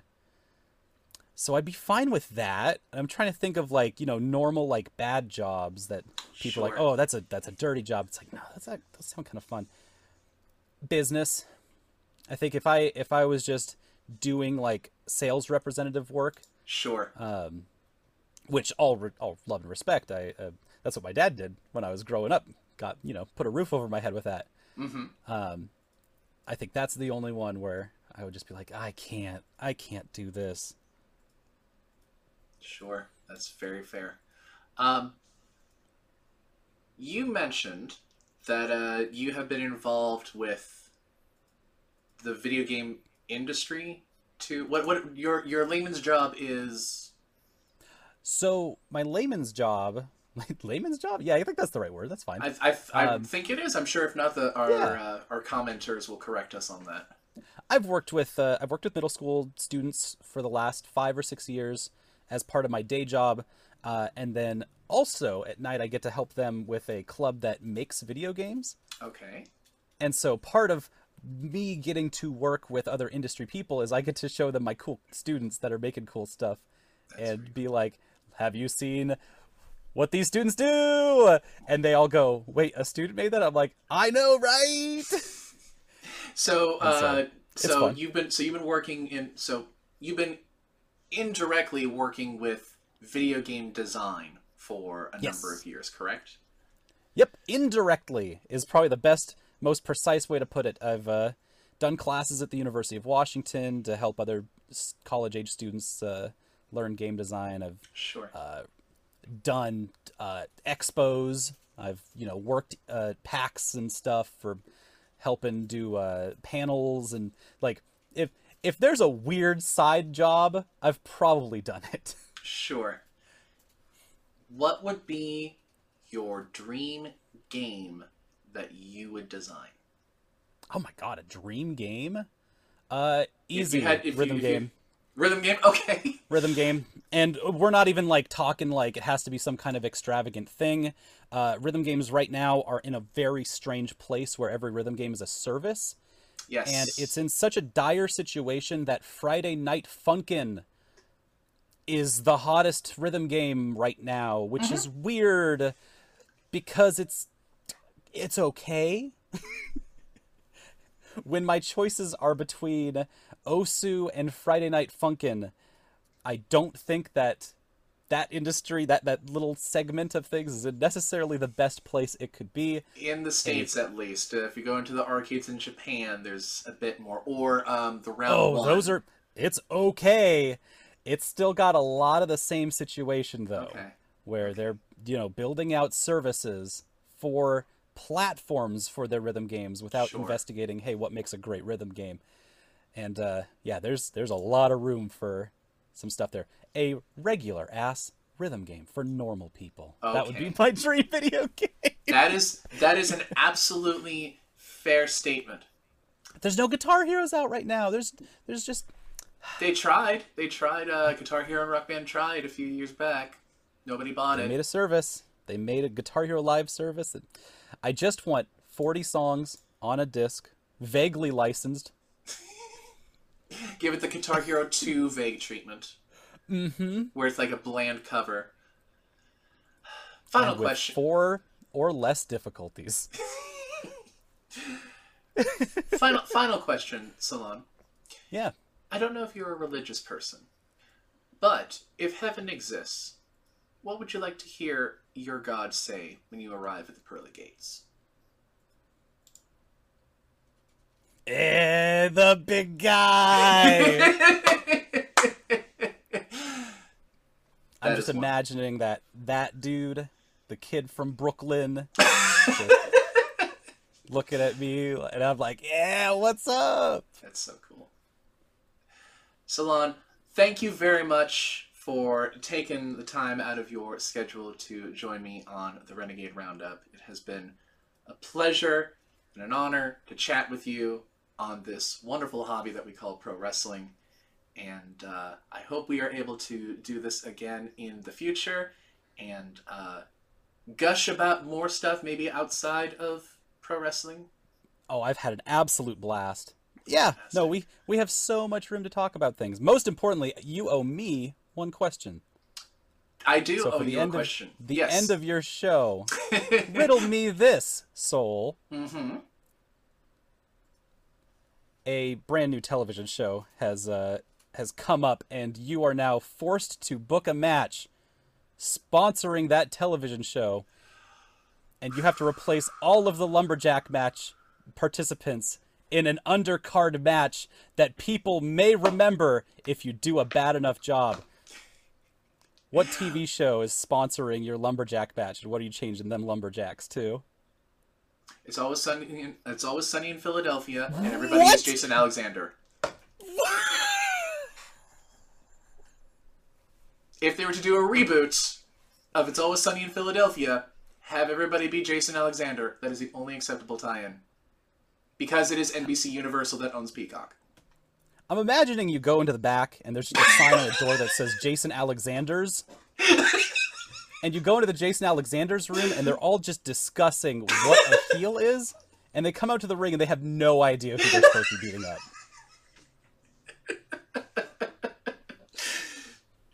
Everybody But is if I do just... bad things, does that mean I'm still a babyface?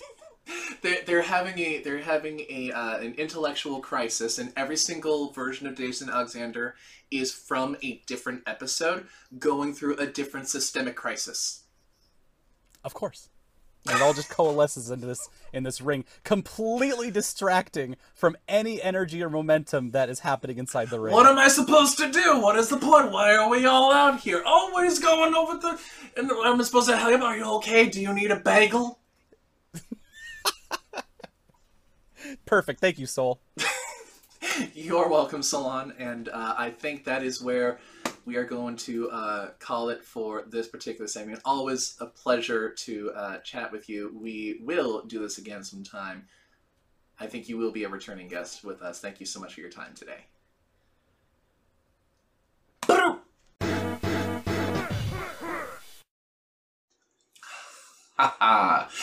And I am sure, undoubtedly, that the most astute upon you will be quick to correct me and realize that it is a locker room of Danny DeVito's, not Jason Alexander's. Maybe in the reboot it could be Jason Alexander as your pseudo Danny DeVito. Who knows? We'll never know. But yes, it was... I had such a blast just talking about wrestling and just geeking out, and I miss it so much. And as we are recording this on Saturday the 22nd, the news has come out that WWE will be starting their tours up again in July. Is that too soon to tell? That might be a topic in the next couple of weeks. Who knows? But yes, as I mentioned earlier, there's a lot of changes that are going on my end. I do start a new job on Tuesday, which will be full-time. It's actually a consistent schedule for a change, which I'm not used to. But, you know, and especially the last few days of getting this together for you has been taxing for probably all the wrong reasons. So I need to, you know, again, as I've mentioned, I am an advocate of mental health, and one of the things that my friend Kiri Callahan taught me was about properly managing your mana pool and your resources. And so to avoid burnout, I'm going to not push to get regular content out when my body is not looking for that. So I hope you understand that this is a passion project. This is a project that I do out of love and support for the communities that I endorse and I care for. It is also additionally a personal reflection upon myself, and it would be irresponsible to do anything otherwise. So I do hope you understand that we may be dialing it back from the weekly episodes and go every 2 weeks. There may be an interim episode thrown in there after a major pay-per-view. We'll just see how this goes. Like I said, we're playing it by ear. This has all been an experiment, and for the connoisseurs of podcasts and YouTube shows, I challenge you, if you think you can do it better, make your own, because this has been an extremely eye-opening experience. How people like AVGN and Brian Zane and any of them do the content that they do multiple times out of the week. I tip my hat to any creators that have been doing this and have been making a success out of it. So I hope to join you in that boat in the foreseeable future, but until then, we are going to take this one step at a time. And I hope you understand that. I appreciate all of you that take the time to listen. I understand that you have many choices when it comes to the content that you consume, and I am very thankful you decided to give this one a shot. And also, please, please, please let me know, give me your feedback, let me know what I can do to improve the show for you, because I ultimately do this for you. And if you're not enjoying it, and if you're not, if it's not something you want to come back to, let me know let me know why. Let me know the reasons that this is not your cup of tea, and I will attempt to adjust things accordingly. If you do enjoy it and want a more enhanced experience, let me know. Let me know some positives as well. Like I said, this is all for you. I appreciate you very much. So until next time, do what Toonami Tom told you, and stay gold. Catch you in the next one, my friends.